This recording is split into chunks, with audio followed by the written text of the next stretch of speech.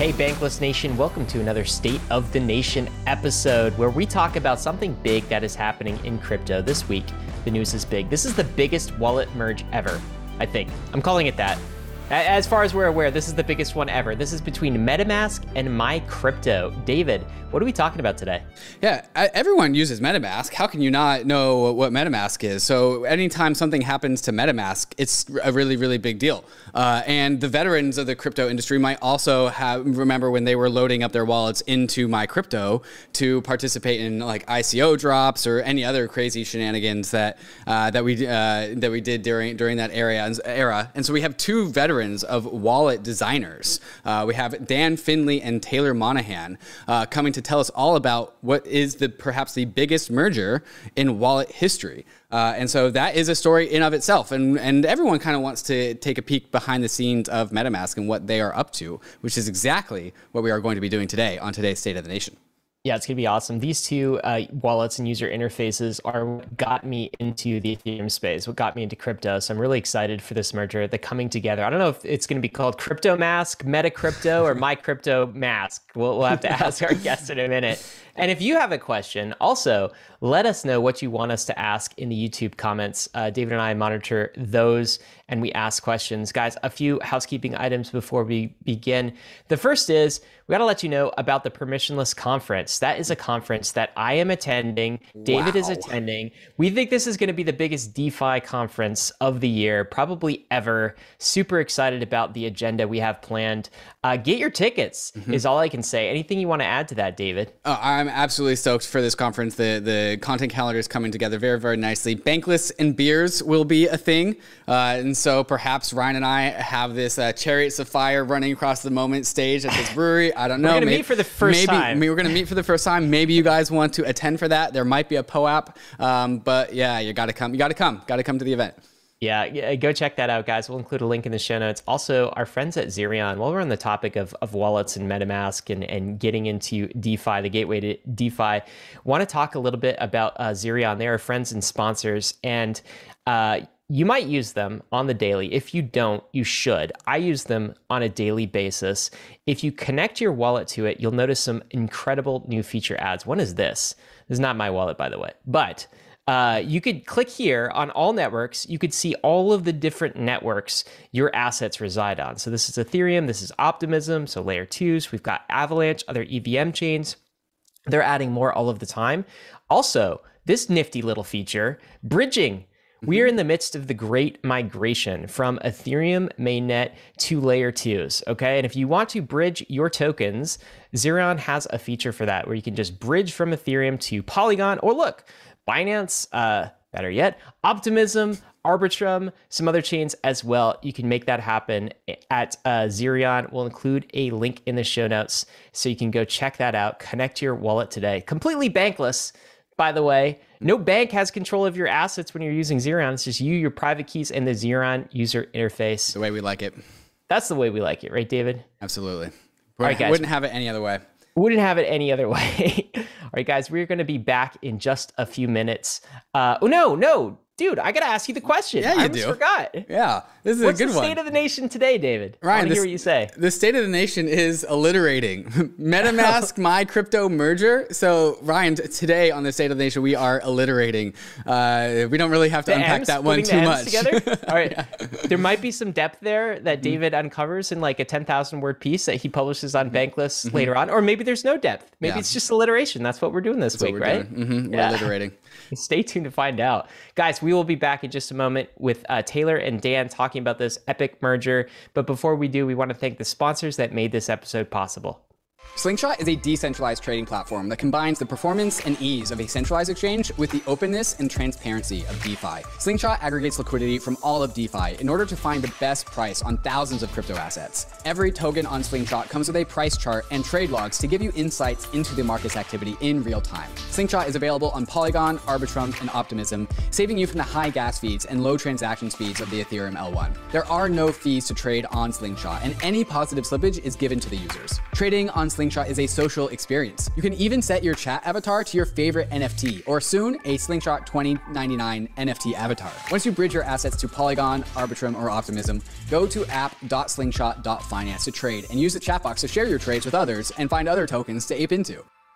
The Brave browser is the user-first browser for the Web3 internet, with built-in privacy and ad blocking to keep you in charge of your digital footprint. Inside the Brave browser, you'll find the Brave Wallet, the first secure crypto wallet built natively inside of a Web3 crypto browser. Web3 is freedom from big tech and Wall Street, more control and better privacy. But there's a weak point in Web3, your crypto wallet. The Brave Wallet is different. Brave Wallet is built natively inside the Brave browser, no extension required, which gives the Brave Wallet an extra level of security versus other wallets. With the Brave Wallet, you can buy, store, send, and swap your crypto assets, and you can even manage your NFTs and connect to other wallets and DeFi apps, all from the security of the best privacy browser on the market. Whether you're new to crypto or a seasoned pro, it's time to switch to the Brave Wallet. Download Brave at brave.com/bankless and click the wallet icon to get started.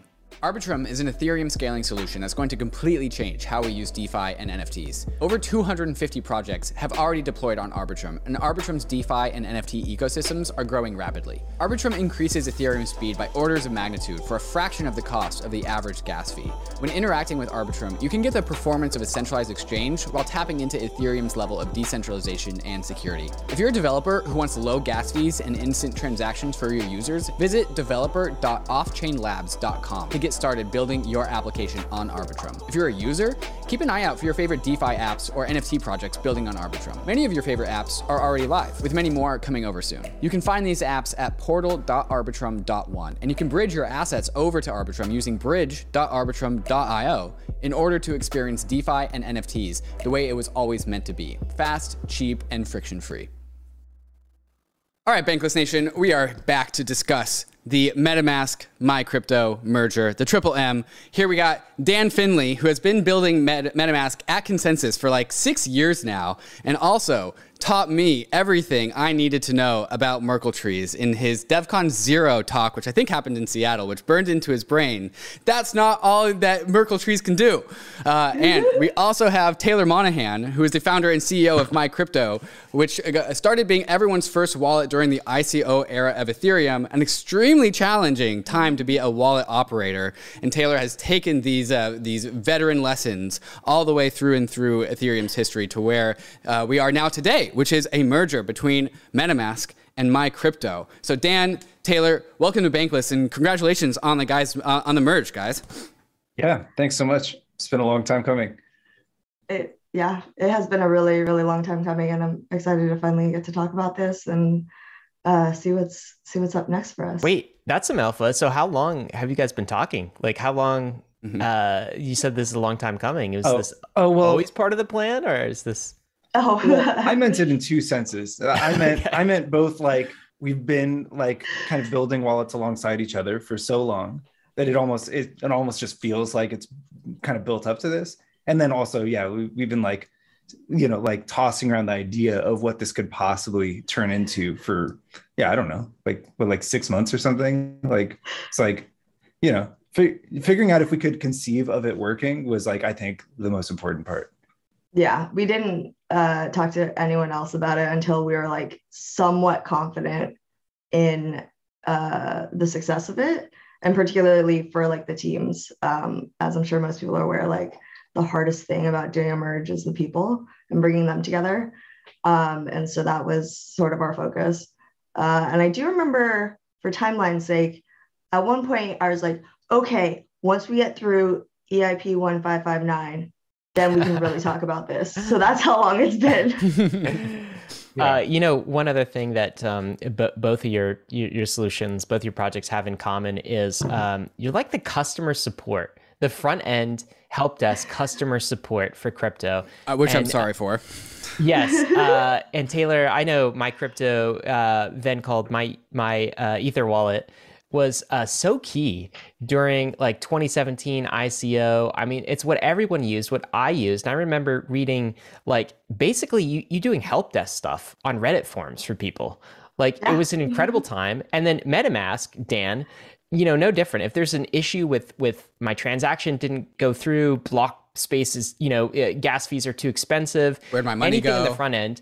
Yeah, it looks like Dan is shuddering, like just thinking about this. No, we have some very shared trauma. Okay, so you've got some shared trauma. Is that a unifying thing, being the help desk, the front customer support of Ethereum, of crypto? Oh yeah. I mean, I would put it like when you go through something like that together, it's like you're bonded for life. And the people that were sort of on the front lines in 2017, like those are still some of my best friends to this day. Like the people like that the fishers and the scammers came out of nowhere. That group of people that all like stood together trying to solve this problem and fix stuff. We're still all very close. And like in particular, me and Dan, just because we're also trying to run a wallet thing and build the future of everything and keep people safe.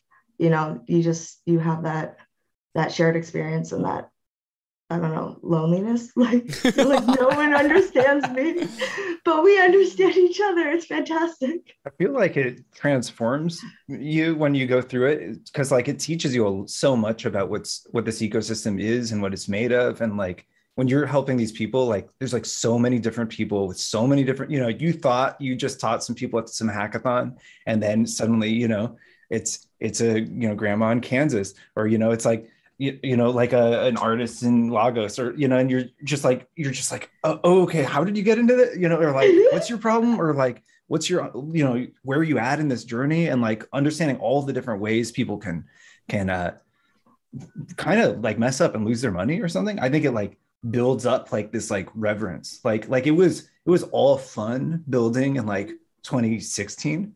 It was like, yeah, add some APIs, add some features. We have like changing the world, baby. Yeah. And it was fun. And what's funny is like, there's like some APIs that we made that are like, they were like kind of half baked.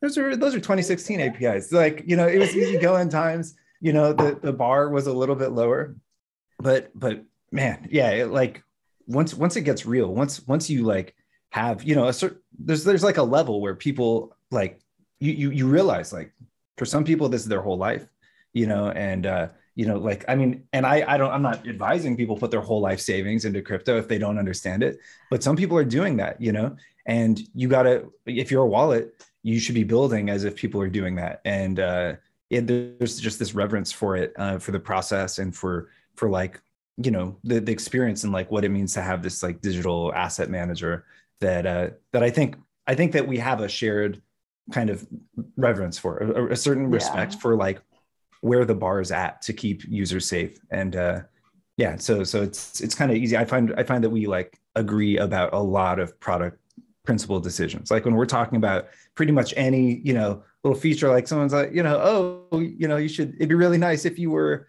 whatever. And then like we tend to consistently, like I don't know, like auto detecting NFTs is like one of those things where it's like, it's really easy to want that as a user. The failure modes, though, are not obvious to everyone.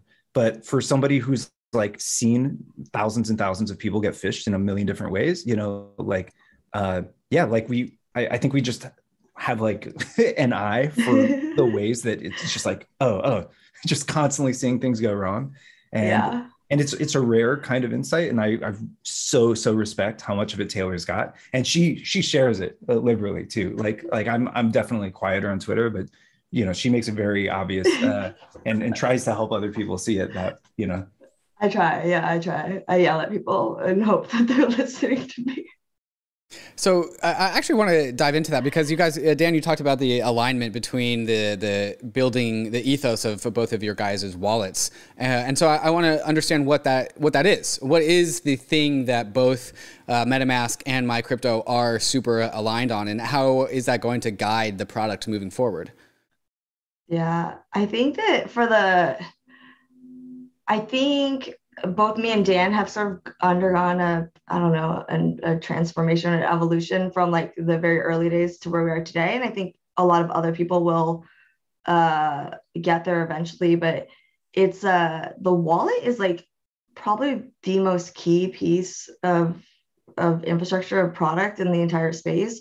For me, I was like, yeah, just build a paper wallet generator. Yay. Okay, it's just this thing that allows you to sign things, like whatever. That was sort of my first, like the first couple of years of building. That's what it was like. And then in 2017, it turned into like, oh, okay, like the wallet has the ability to protect, but everyone else is sort of like driving people into the ecosystem, right? Like everyone else is promoting their ICOs, bringing people in, and the wallet is like the sort of the last stop where, you know, we have this opportunity to save users. And today I realize it's like the wallet is not only the last stop or like the last trusted space or the one place where we could save a user from like interacting with a scam or doing something else, but it also sort of has this responsibility of giving people the power to interact with these things. And because of that, the wallet also has like the ability to abuse that power, right? And that's why I think it's really, really important that the people who are building wallets and the teams and people who are using wallets all sort of understand just how integral it is that, you know, things are built in the correct way, that the focus remains on empowering the user and giving them choice, that it does not, you know, we don't go into like censoring transactions or babysitting. Like we really need to educate and empower people. If there's any chance that we're going to build like a different world, let alone a better world. And Dan understands this. Like he's had some blogs out recently where like his response to the Moxie article was one where I was like, he gets it. That's what's in my head that I haven't had a chance to like get out into words yet. And yeah, I think that the next couple of years, I think are going to be increasingly important as well, because again, you know, whenever the market cycle, it's there's like this flood of users who don't really understand what's happening. They're really, really excited for the potential. And it's during that, the sort of the down periods where people actually understand like the values and understand why this is important. And I think that, yeah, next couple of years are going to be fun ones. This is exactly what you said. This entire industry is completely pinned on top of private keys. Private keys are just the thing that unlocks everything. First, it unlocks people like being able to hold crypto, but it really does so much more than that, right? And I think people are starting to get an idea of what that means with NFTs, right? Where, you know, these NFTs are starting to become tools of identity, but also the trustless verification of signing private keys can unlock so many new superpowers, which means that all of the superpowers that people are able to access because of private keys all resides inside of the wallet that they choose to use, which gives wallet designers an immense amount of responsibility for how they choose to design their systems. And so while I think maybe people coming in to this industry who are brand new are like, oh yeah, just give me the best wallet ever, they don't understand the magnitude of the question that they just asked or the request that they're making. So question to you guys is, now that you guys have merged, what is in store? Like, what comes next? What happens to my crypto? What happens to MetaMask wallet? And is this changing the trajectory of MetaMask in any particular way?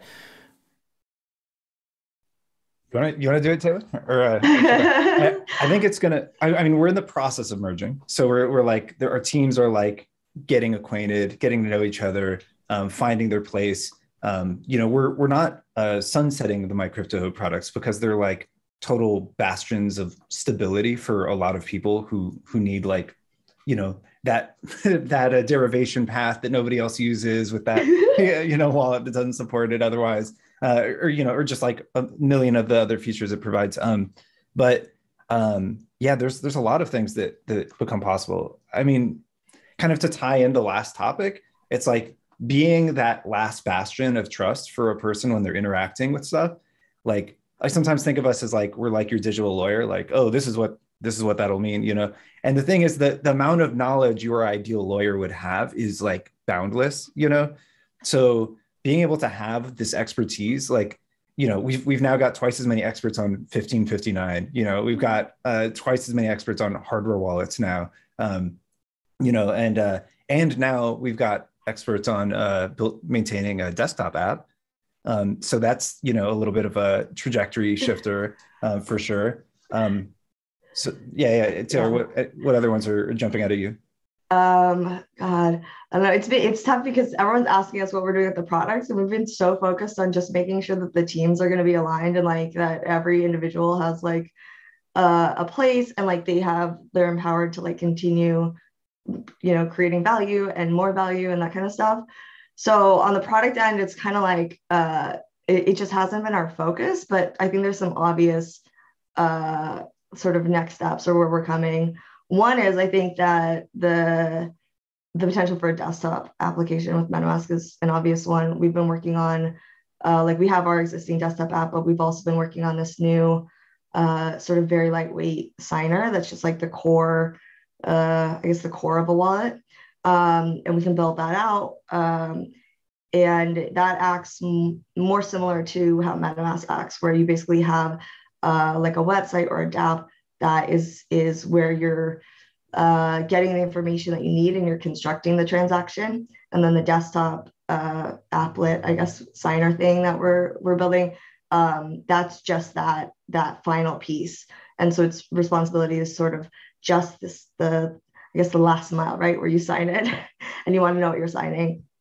And the desktop it enables a lot of, I guess, functionality that the browser doesn't. The other thing is, MetaMask has a list a mile long of things that we can improve upon, things that can be cleaned up. Some of it is like indirect response to users and support tickets and that kind of stuff. Some of it is the mile long list of Twitter commentary that floods in literally every single day. And I think it's really important that we, as the team is scaling up, as the users are just like streaming through the front door, we get better at prioritizing like how all of these different desires fit into both the short-term plan and the long-term plan, right? Because we have to balance the bugs and the security issues or the privacy issues with the really influential guy on Twitter who decided that today was the day where he was going to unleash the torrent of complaints onto Dan. And yeah, I think working together on all of these things, it's not just like new fancy things. It's also just really, really improving what we already have. What about the branding? What's happening to the My Crypto branding? Is My Crypto turning into MetaMask, or are we keeping the My Crypto branding? What's going on there?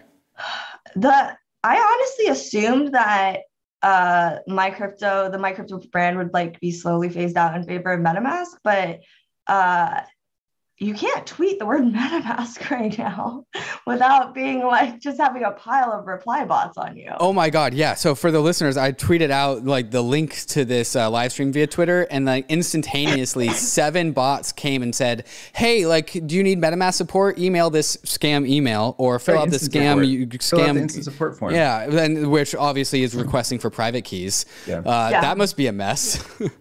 Yeah, so we're keeping the My Crypto brand alive for now because we can still tweet. I think we can reclaim it. I mean, part of this is like a symptom of how Twitter works, where it's just like really easy to impersonate anyone.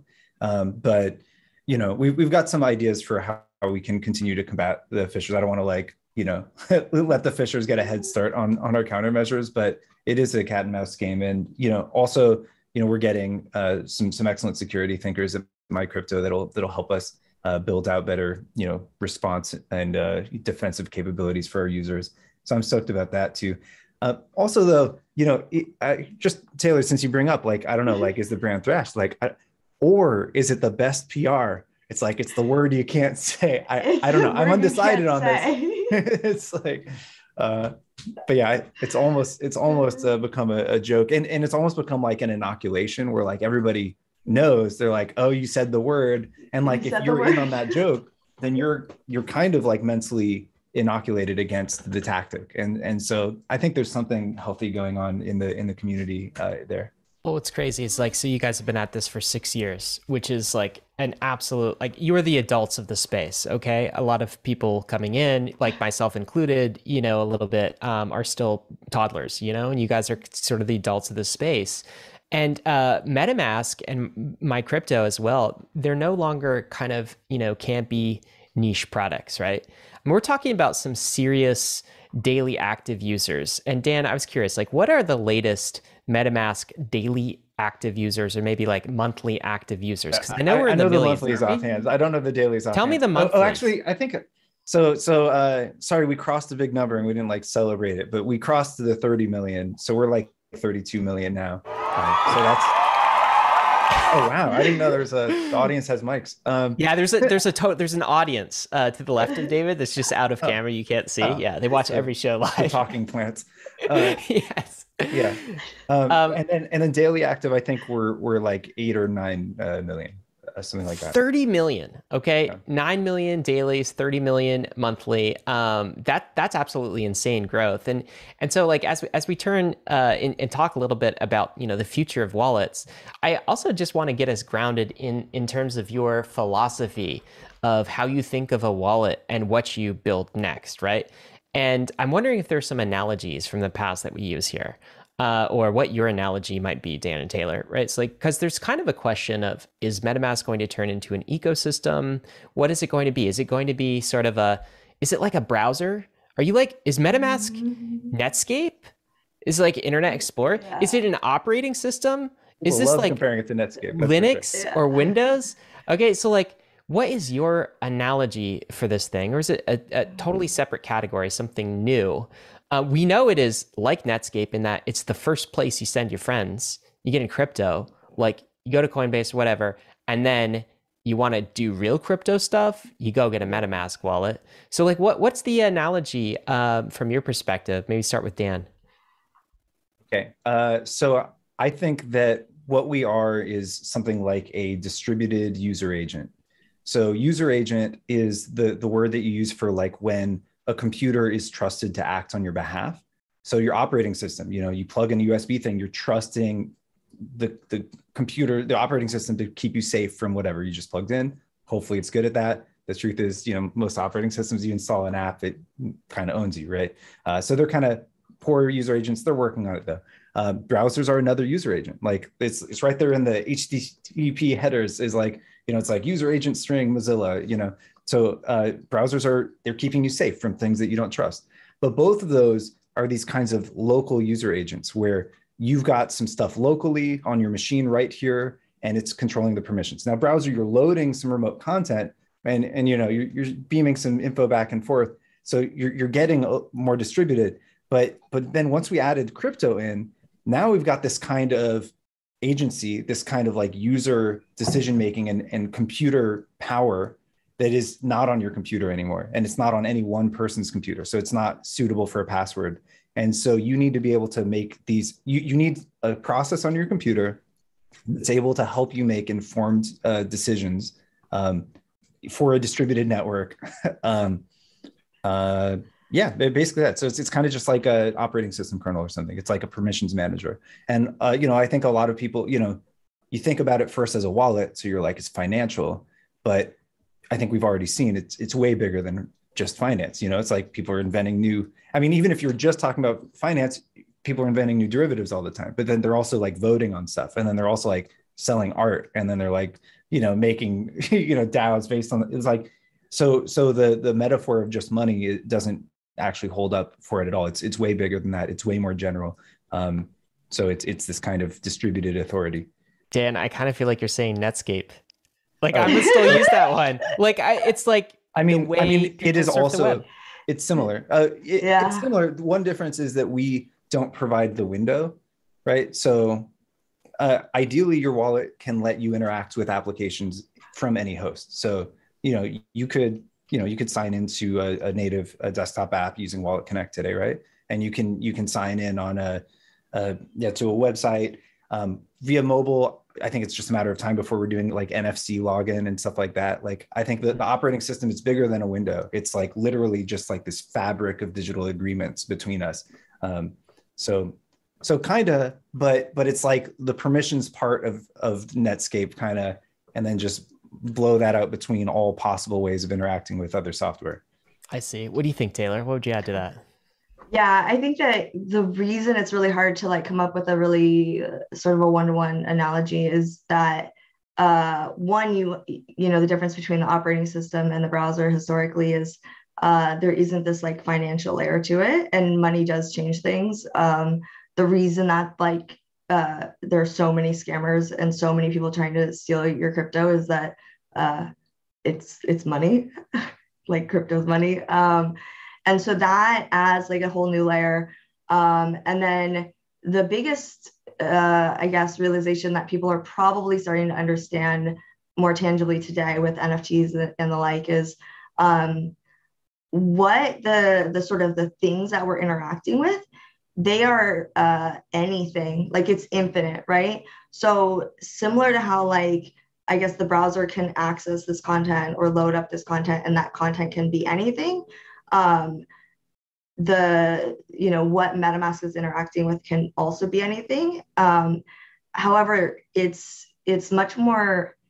It's not just content; it's much more personal. So you could be in the same way that right now, like you go and you visit a DApp and you send some ETH somewhere, or you put it over a bridge, or you lend it out, or whatever it is. You're not only like giving this thing control over your finances. It's also with NFTs, it's not literally money. It's these anything from like a JPEG or a collectible or a store value or whatever you want to say. But it could also be like your identity. It could be like your like relationships or your personal sort of like network, right? You could be like sharing little nuggets or the entire sort of your entire social graph with the network. Access, like that could or could not be like mapped to the in real life reality that we live in. There's things that are just like fundamental to our personal being.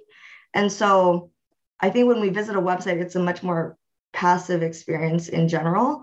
Yes, like you can log in, and yes, you can like put your name in there and stuff, but the wallet is ultimately going to be a thing where when you sign a transaction, you're giving some piece of yourself, right? Whether that's a piece of your financial identity or a piece of your literal finances, all the way to like, yeah, your work identity, your gamer tag, like, or your level on that game.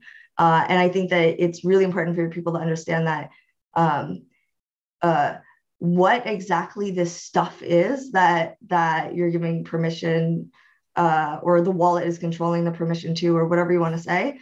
Whatever that stuff is like whatever people dream up. It could be literally anything. And that's a really mind-boggling concept to realize as a wallet builder.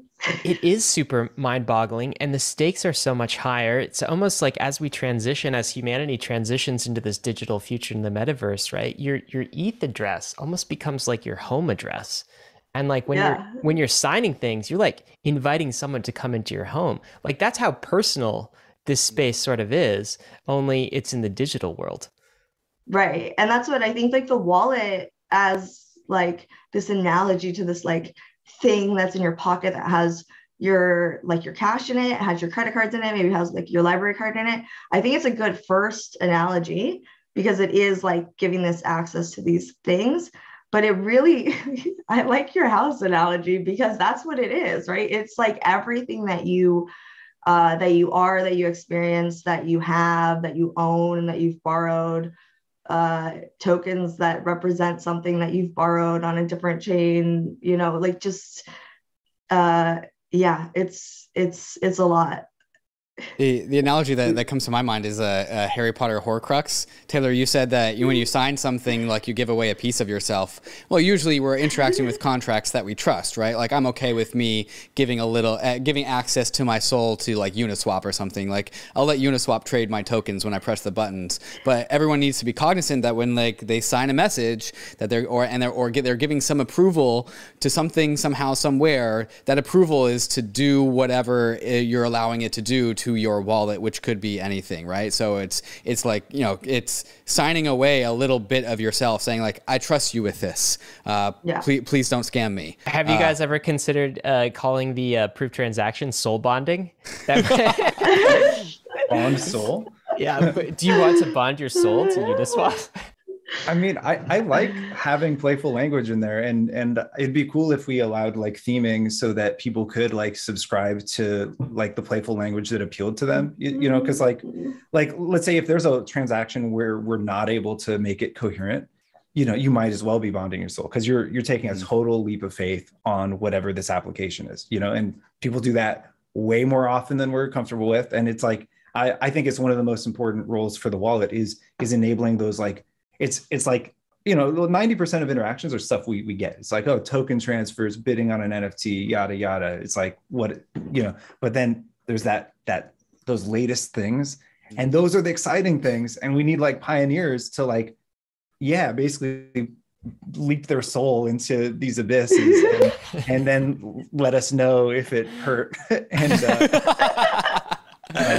Yo, was that mushroom poisonous? yeah, basically. Yeah, we're at the like eating poisonous mushrooms phase of trying out smart contracts. Wallet development. I'm loving the analogies on this episode. Guys, we want to get into a lot of like the product roadmap and trajectories of the ecosystem as a whole, but just a few more details on the merger. After this merger is completed and the teams have cohered, how big will MetaMask be? How many like employees are we talking about right now? God. It's we just crossed over 50. Wow. Yeah. Nice. Yeah. Nice. Yeah. And I was that's split thinking, a lot of roles.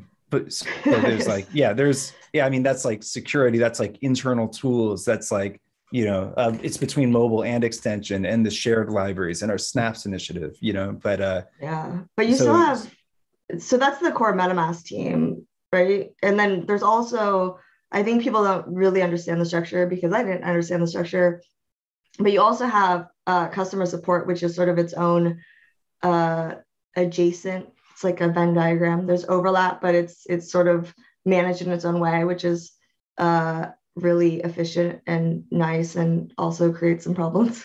And then there's also like Codify, that is again its own little team, right? Like, right, yeah. They're working on a lot of different kinds of just ecosystem enhancing features, like the swaps feature in MetaMask, and so it's like another group in Consensus that we just collaborate really closely with.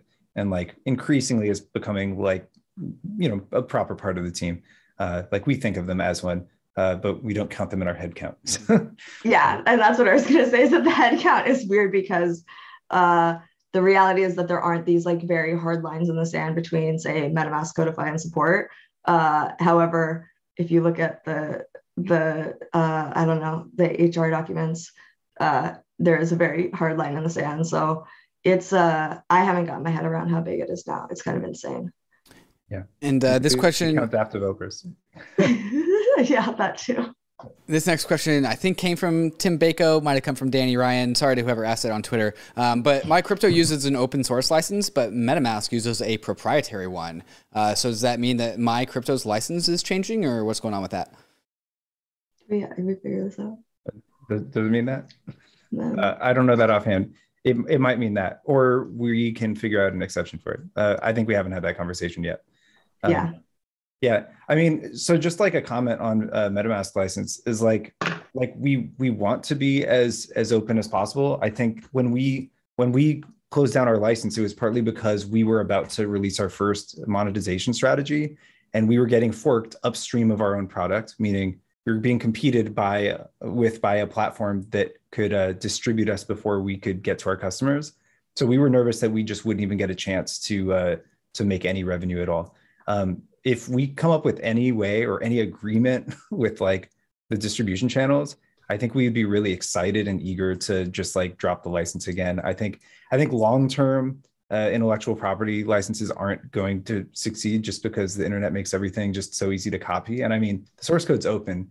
You can copy it and distribute it on your own if you wanted to. You know, it's very easy to violate the license. I just can't advise that, you know. But you know, like I think that long term we're trying to make tools that enable building new social constructs that facilitate new ways of making money and new ways of doing business. And sometimes we haven't innovated in the social layer before our technological layer like required revenue and stuff. So I think it's kind of like a first mover disadvantage in a way, because like, like of course MetaMask wanted to be a DAO when we started, but there were no wallets to build a DAO with yet. So we like had to do the traditional route. But I think we've got support from Consensus to like try to, we know that, exit to community is a hard road or whatever, but I believe that we have desire to, and it's really a matter of like figuring out the path. So yeah, people who think about exiting the community, who think about new ways of running businesses, keep those ideas flowing, because I think, they're going to be the foundation of like everything in the future. Well, exit. Sorry, go ahead, Taylor. Sorry. I just want to add on a little bit of context. Like, MetaMask is really the first wallet that is actually like successfully monetized, period.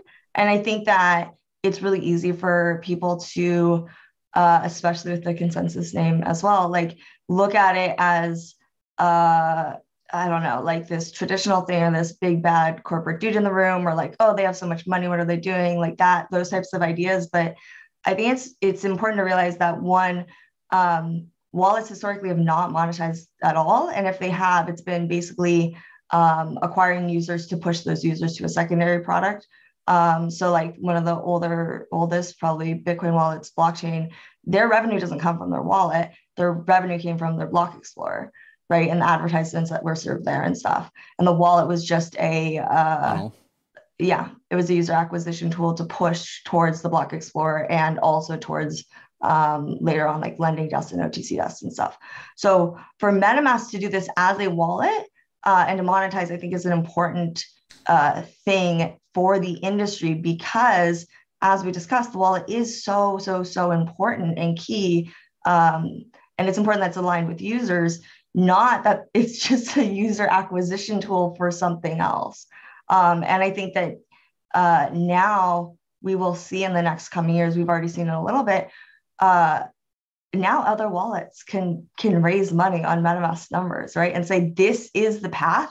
And if we get this many users, this is a sense of like the money and the revenue that we can do, and they can raise money. And that's better for everyone in this ecosystem. I want to just like underline that point, and then we're going to have to, cut to sponsors, but maybe like tease the next. When you guys say like, basically in 2021, wallets and MetaMask got its business model. And prior to 2021, it felt like wallets were a public good and suffered from the public good problem of being underfunded. Yet like you guys were taking on so much support for the industry. Now you have a business model and that thing is cranking. How do we know this? Because we can see the revenue flows on chains. We're talking cumulative $300 million collected in fees since inception. I can look at that on Dune Analytics, and we might after the break. So we'll cover that in a little bit when we come back, David. And I think you've got some other things to cover too, right? Oh gosh, we have actually saved some of the best questions for the second half, including like, well, after swaps features, what feature comes next? Because I've got some ideas, especially in the world of many layer twos and bridges. Perhaps a bridge feature is coming. Maybe I would like to pick your guys' brain on that. We have a question from Vitalik about light clients, and we have other questions about social recovery and just other things of that nature. So we're going to ask all of those questions, which is going to be super exciting, right after we talk about some of these fantastic sponsors that make the show possible. When you shop for plane tickets, you probably use Kayak, Expedia, or Google to compare ticket prices. So why would you limit yourself to just one exchange when you trade crypto?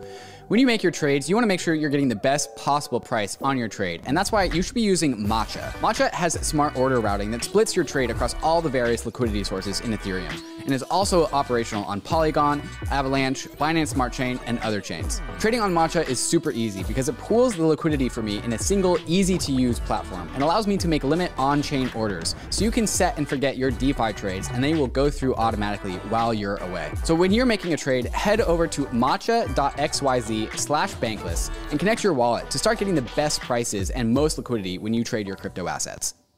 The Gemini exchange has been my exchange of choice ever since I got into crypto. I use Gemini to both buy the dips and also manage my regular automatic monthly purchases of my preferred crypto asset. On Gemini, you'll find over 50 different cryptos, including many of the top DeFi and metaverse tokens like YFI and Axie Infinity. Using Gemini Earn, you can earn yield on your various cryptos, including 8% on the GUSD stablecoin. Gemini is available in all 50 states and more than 50 countries worldwide. So if you're looking to upgrade your crypto exchange, sign up at Gemini with gemini.com/gobankless and get $15 of Bitcoin after you trade $100 or more within the first 30 days. That's gemini.com/gobankless. Bankless is proud to be sponsored by Uniswap. Uniswap is a new paradigm in asset exchange infrastructure. Instead of a cumbersome order book system where trades are matched with other humans, Uniswap is an autonomous piece of software on Ethereum that lets you trade any token at the current market price. No human counterparties or centralized intermediaries, just autonomous code on Ethereum. Input the token you want to sell and receive the token you want to buy. The Uniswap Grants program is accepting applications for grants. Do you have something of value that you think you want to contribute to the Uniswap ecosystem? No matter how big or small your idea is, you can apply for a unique grant at uniswapgrants.org and help steer Uniswap in the direction that you think it should go. Thank you, Uniswap, for sponsoring Bankless. All right, guys, we are back with the MetaMask team. And as we alluded to right before the sponsor break, the MetaMask swap feature has generated millions of dollars, almost 300, I think actually over $300 million since inception, which is fantastic. And so Dan and Taylor, what are the next big products coming out of MetaMask? Is what's going to follow a $300 million revenue inside of like 3 or 4 months or however long it's been introduced? What comes after swaps? First off, I'll just say to Taylor's last point, like we're not going to go the direction of pushing people to ads, because I think that like a wallet's responsibility is to not influence people's buying decisions. And so one thing I think we've always been really, really like strong-minded about is like we're trying to make product decisions that empower users to be making informed decisions, but are not like influencing them, are not like facilitating dopamine rushes and addictions towards like, you know, compulsive trading or anything like that. Like it took a long time for us to figure out swaps designs where we felt like it was ethical. That's very Web3 of you, by the way, Dan. Mm-hmm. Yeah. Very true ethos.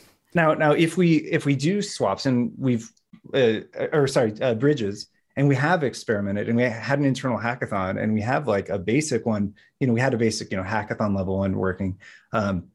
But if we want to do that, like we want it to be resilient. And a lot of times that would mean like not relying on just one bridge, perhaps. Like, so I think one way we're thinking about it is how can we make either an aggregation of bridges or make it user extensible or something.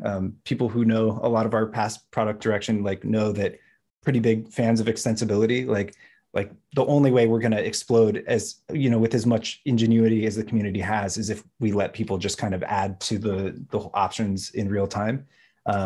So I do think that bridging is a super legitimate case, because it's just one of those things where the user shouldn't have to think about it at all. Like at the end of the day, like you should not have to care about whether you're on layer 2 or not. Like maybe when you're first getting in, knowing the risks of where you're keeping your money, maybe that's like worth having, but then beyond that, it's just like having it, right? So bridging is credible. Maybe aggregated yields or lending or something like that. Things where we can help people like choose from a lot of options. Those are on the table, but they're like going to be supplementary to the core product, which is like helping people interact with new stuff, use dApps, and help other people be creative. So there are tons and tons of bridges out there. We had like a panel that had like 5 of them on for just a layer 2 bridging conversation. And then there's also a pretty strong handful of bridge aggregators as well that are just aggregating the bridges. And now that MetaMask has this insane amount of revenue coming in via the swaps feature and this pretty healthy treasury, is there a world where MetaMask just buys an aggregator and just injects it right into the app? Any bridge aggregators watching, feel free to reach out. Well, I have a follow-up on that. So on the subject of bridging, right? So this is also where we get into, some education territory or like some risk management territory, okay? Because like obviously we just came off of last week. Feels like it was months ago. Last week there was a $300 million, something in that range, bridge hack on the Solana wormhole bridge. And so part of our discussion in the bridge panel was like, hey, there are all of these different bridges, but users don't know which bridges carry like what degree of risk. Taylor, do you have any thoughts on that? As somebody who's been like educating user interfaces in the space, for 6 years, how do we deal with something like that? How do you communicate to a user the risk level of the bridge that they're about to cross? Yeah, that's the big question. And it's not just about bridges. It's not just about like I guess like educating people about where their money is. This applies to basically everything that the user is doing. And one of the things that I have been thinking very deeply about for years now is how do we empower each individual user as like that individual person that they are, so that they can make an informed decision and actually give informed consent to the applications or the protocols that they're interacting with. Because one of the most challenging things as a wallet is like we have people who are brand spanking new. We have people who are who don't speak English, who are in countries that I've never heard of. We have and then we have all the way up to like the most experienced people, and like Vitalik is, you know, like that's a crazy sort of spread of demographics. And so when we're thinking about bridges or we're thinking about features in general, it's all about giving the user the ability to understand the right choice so that they can make it for themselves, because we can't know what a individual user's risk tolerance is. And one of the explorations that I did, I think last year with design was like, can we have like a risk mode, like rect, that our advanced users can like turn on, right? Where they're like, yeah, just give it all to me. Give me all the most like cutting edge fun stuff. Like, would that be a feasible sort of thing that people would find valuable? And the answer is like, well, they'll probably get wrecked, so maybe not. But it did sort of unlock this this pattern of thinking where we can't know what the user, like what their risk tolerance is. We can't know if this like the account that they have in their MetaMask, is that all of their money? Or have they over invested? Have they overextended their personal situation and that's their entire thing? Or is this you know, 1/1000th of what they hold on just Ethereum, you know, and they also have assets spread out everywhere else. And so those are the sorts of things we're thinking about. I think it applies to bridges. It applies to signing transactions, right? So we've been working really hard. Both of our teams separately have been working really hard on getting people more insight into their transactions. And that will only carry us forward as we see more and more of, as we see the technology just being built faster, right? Like it's insane that in 3-4 years, we've gone from like, I think Vitalik after the DAO was like, don't put more than $10 million in a smart contract. And now there's like billions and billions and billions and billions in a single smart contract just sitting there. Like it's absurd. It's insane.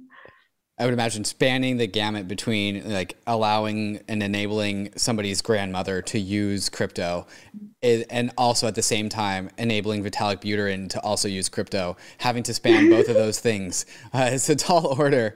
And one of the things that we are about to span right now are all the chains. Right now, all the layer 2s have this nice, fantastic drop-down menu where you can go down and just in MetaMask, put down the drop-down menu and select your new layer 2. Is that the final form of what a layer 2 MetaMask looks like? Or as we go through this great layer 2 migration, how is MetaMask going to adapt and change to live, to allow users, enable users to be living this many, many multi-chain world? Yeah, we've been thinking about it a lot for a long time. And we've finally got like some, I think, really strong designs that we really love that we think are going to carry us well into the multi-chain world where, you should be able to see all your assets in one place and possibly all your accounts if you want to look at all your accounts at once, and even different types, hardware wallets, contract accounts, on their various chains. But like distinguishing visually when those accounts are a different type, or if those assets are on a different chain, or if like, if you can't just roll together like ETH and Solana ETH and expect that to be a good long-term UX. That's the kind of thing where, it's going to look like the best UX at first. And I could totally see people being like, oh, why don't you do that? Like this wallet shows those as the same asset, right? And then you get half wrecked and you're like, and that's one of those learning moments. But I do think that there's a path to letting people make that choice themselves. So like we've got the idea of, you should be able to still have a portfolio view. And if you want to deliberately treat things as one asset, like you should be able to also.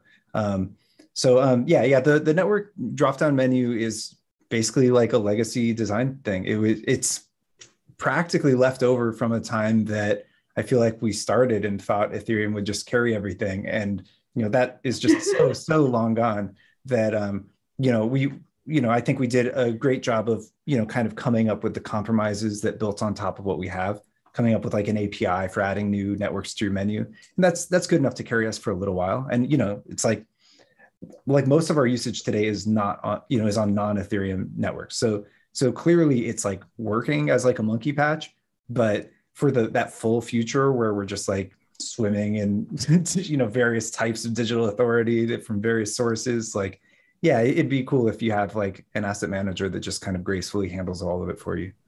Is there a world where MetaMask expands beyond EVM chains and starts to talk to other blockchains like Solana or Terra or anything that doesn't run on an EVM? Well, I mean, these days, just to be an Ethereum wallet means running some non-EVM stuff, right? Like from like Fuel Labs's rollups to, I mean, even really Starkware and ZK Sync, while they're getting like, let's say very close to, you can compile your Solidity to them. They're not true EVM machines. So supporting Ethereum L2s requires us being dynamic enough to support like arbitrary execution environments. And so, yeah, we're working on we've got our extensibility system snaps in now a totally public auto updating beta called Flask. So developers can play with that. And yeah, you can build the beginnings of a Solana support for MetaMask today if you wanted to. Now it's going to be a little while longer. We're refining a lot of those APIs to make them integrate smoothly into the UI. Like right now, they don't actually add much UI. They give you the ability to add an API to websites. So you can kind of start with dApps and prompt the user for consent, which is like kind of our core job is like talk to dApps and get consent from the user and then interact with private keys. And so that's what Snaps can do today, but it's going to keep on integrating more and more deeply with the wallet. And long term, I think that our support for all chains is going to be pretty much equivalent. And it's just going to be like your wallet is this like, it's like your collection of the chains that you subscribe to, the accounts you keep on those, and the assets that they contain. And then this next question comes from Polynaya. Any social recovery features coming in the future, perhaps? Yeah, of course. I mean, social recovery it's been like one of those things where for so long, I remember at the UX summit in Toronto in like 2017, people were like saying that research showed people will never accept social recovery. So I'm super grateful to wallets like Argent who are like validating it. But I think that the design space for user consensual recovery mechanisms is actually huge. And so that's, again, a reason that I'm excited about building an extensibility system, because we're going to build a system where you can add arbitrary smart contracts. Now, average person isn't going to onboard and then start picking out plugins. So there's going to be an important phase where we like choose validated solutions and recommend them to people. And I think there's like a really important responsibility for like stepping users through like what their risk preference is. Like, hey, do you happen to have a perfect memory? Well, have I got a solution for or do you have some friends you can trust? But not everybody even has those things. So social recovery is an excellent tool. I don't think it's a cure-all, but I think that it like points at like a much better direction long term for all sorts of wallets.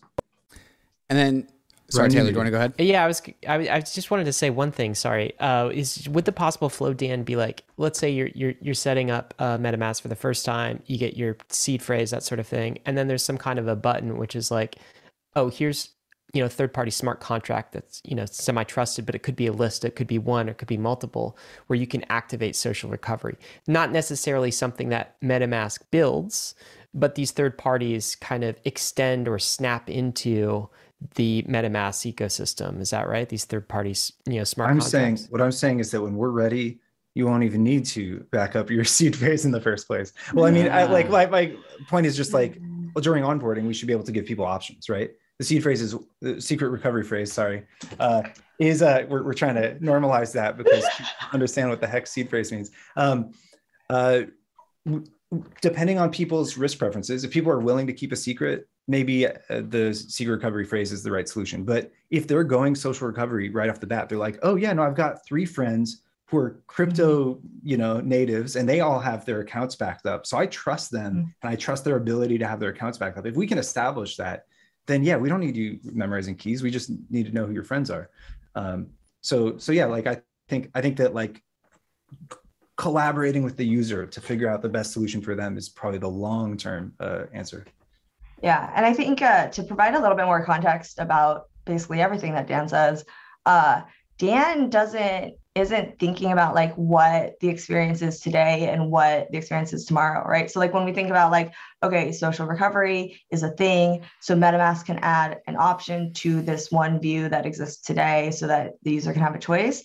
No, we're talking about like there's a multitude of ways to access your account. One of them is the secret recovery phrase. One of them is social recovery, but there's also a whole bunch of current technologies and future technologies that are coming down the pipeline that will enable people to access or sign transactions, right? Not even access secrets, just sign transactions. So what Dan wants to sort of set up is not specifically putting social recovery in that one view of MetaMask, but enabling an extensible system where anyone who builds something that's worthwhile can add it to MetaMask.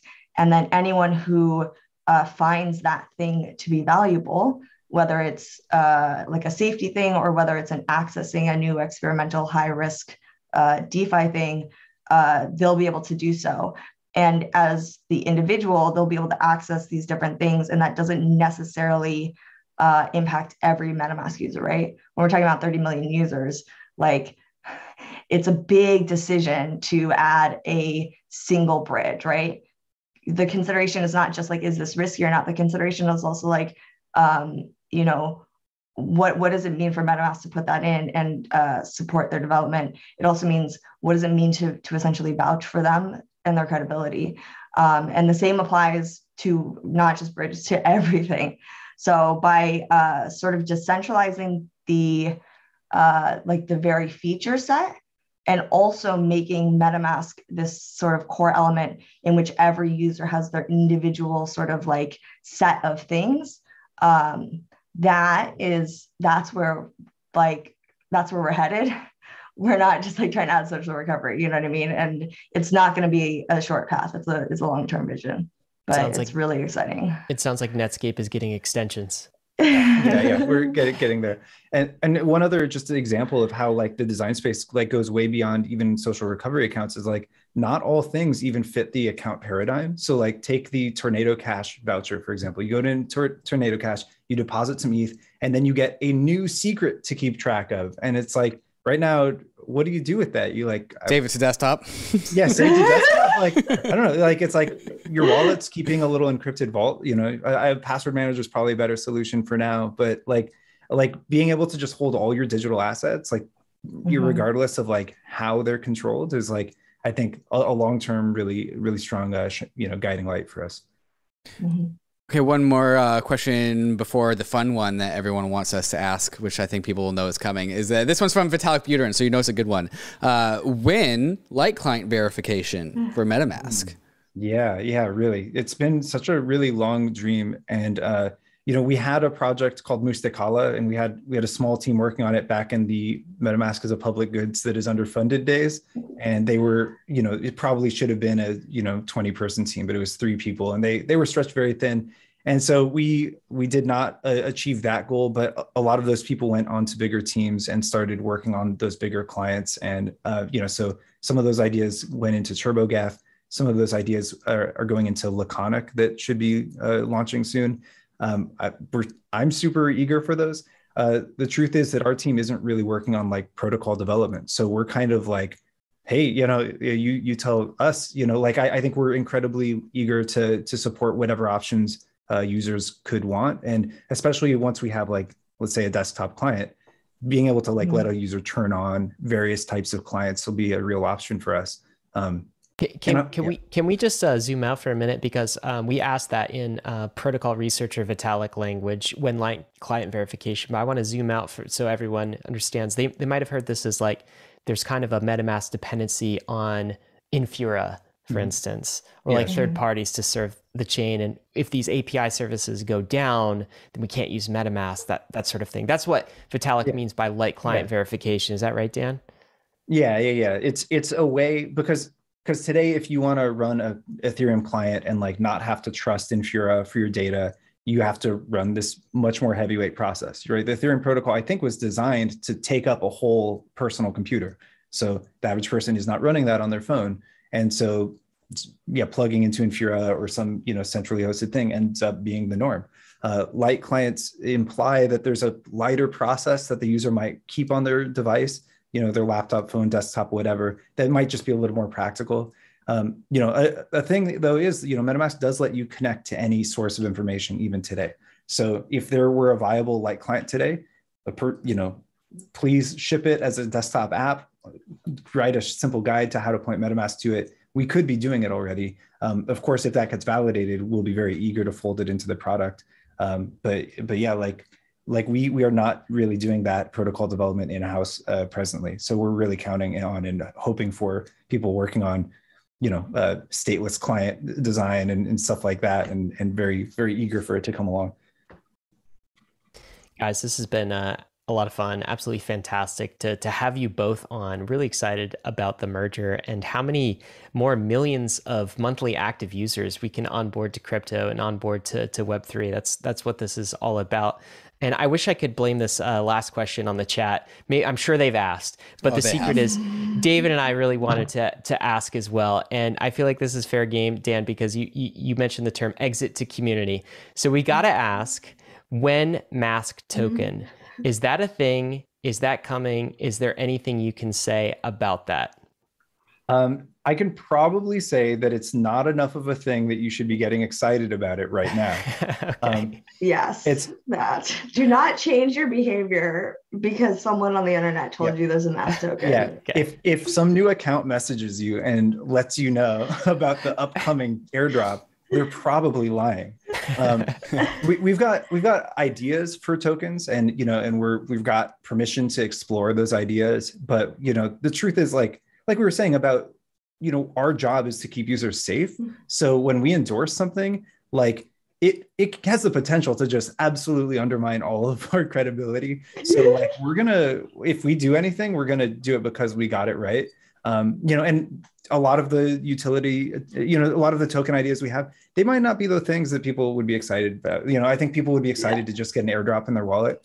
Well, like I said on a recent interview, like, unfortunately, we've done okay at keeping our users private. So we actually don't know who all our users are. There are things we could do, but those things become gameable. As soon as people circulate, they're like, just use swaps a lot. It's like, okay, well, if we're trying to do a fair drop, we're not going to over rely on that. We're not trying to pick something that you can game. So, just make responsible decisions for yourself. And if we choose to do any token to enable our product, we'll get it to you in the most responsible way possible.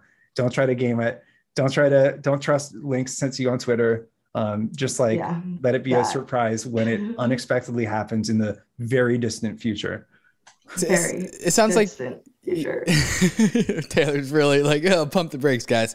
So it sounds like you guys are approaching the token with the way that you approach everything else, every other feature about MetaMask, which is with caution, with patience, and with saying no before you say yes. So it sounds like you guys are into the concept or possibility of a token and are ready to say yes to it if the idea is right, and if you guys discover the optimum use case in a way that aligns with your guys' ethos and treats your guys' users the way that you want to treat them.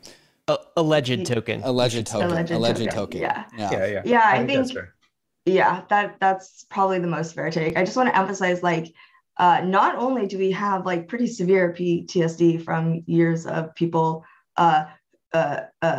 making empty promises in return for tokens that then end up users of our products and emailing our support, right? Not only that, but we've also seen the variety of ways that incentives can just kind of muck everything up.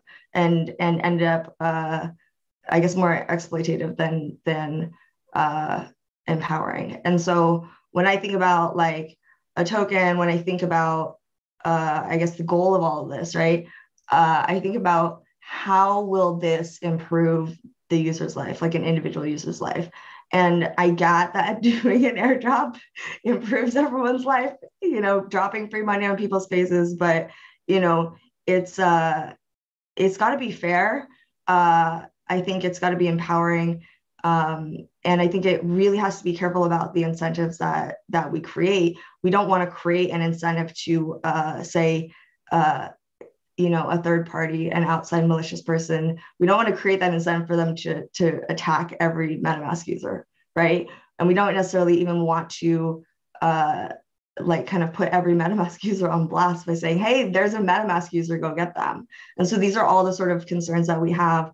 And I think that lastly, I just want to comment that some of the most important people, I guess, in this space to MetaMask as a product are not necessarily the users, like they're who get the most attention, but dApp developers are probably like insanely important. And it's because there is something to do on Ethereum that MetaMask has the users it does. And it's also because there's things to do on Ethereum that users have things to do, right? And money to make and games to play. So how I'm sort of like looking at the different potentials and thinking about this is like, you have these distinct groups and they all interact in certain ways. How can we create something that empowers all of them and makes all of them better? And also like funds good things coming forward, right? Not just dropping free money, but actually, incentivizing good building and best practices. Well, there you go, guys. No MASK token to announce today, of course. Maybe it's on the distant horizon. We don't know. But if MetaMask does it, they're going to do it right, is the comment. Maybe it's outside. And hopefully they'll do a live stream with us. Yeah, exactly. Come back on that day if such a day were to occur in the future. Anyway, guys, it's been a pleasure. Thanks for talking about wallets with us. Such an important application for crypto. We really appreciate it. Thanks for having us. Thanks for having us. Also, we forgot, if you want to work for us, because we're like always hiring, please like get in me or Dan's DMs, because we're growing our team like a lot, especially security and DevRel, marketing, communications people. As we say so often in crypto, get a job in crypto. 2022 should be the year you get a job in crypto. Like, we have sustainable business models, okay? Like, we have recurring revenue. Get a job. So we will link to Taylor and Dan's Twitter accounts, and hopefully you get some interested applications in your DMs. Of course, guys, risks and disclaimers. None of this has been financial advice. This entire journey is risky. ETH is risky. Bitcoin is. DeFi is. You can definitely lose what you put in, but we are headed west. This is the frontier. It's not for everyone, but we're glad you're with us on the Bankless journey. Thanks a lot.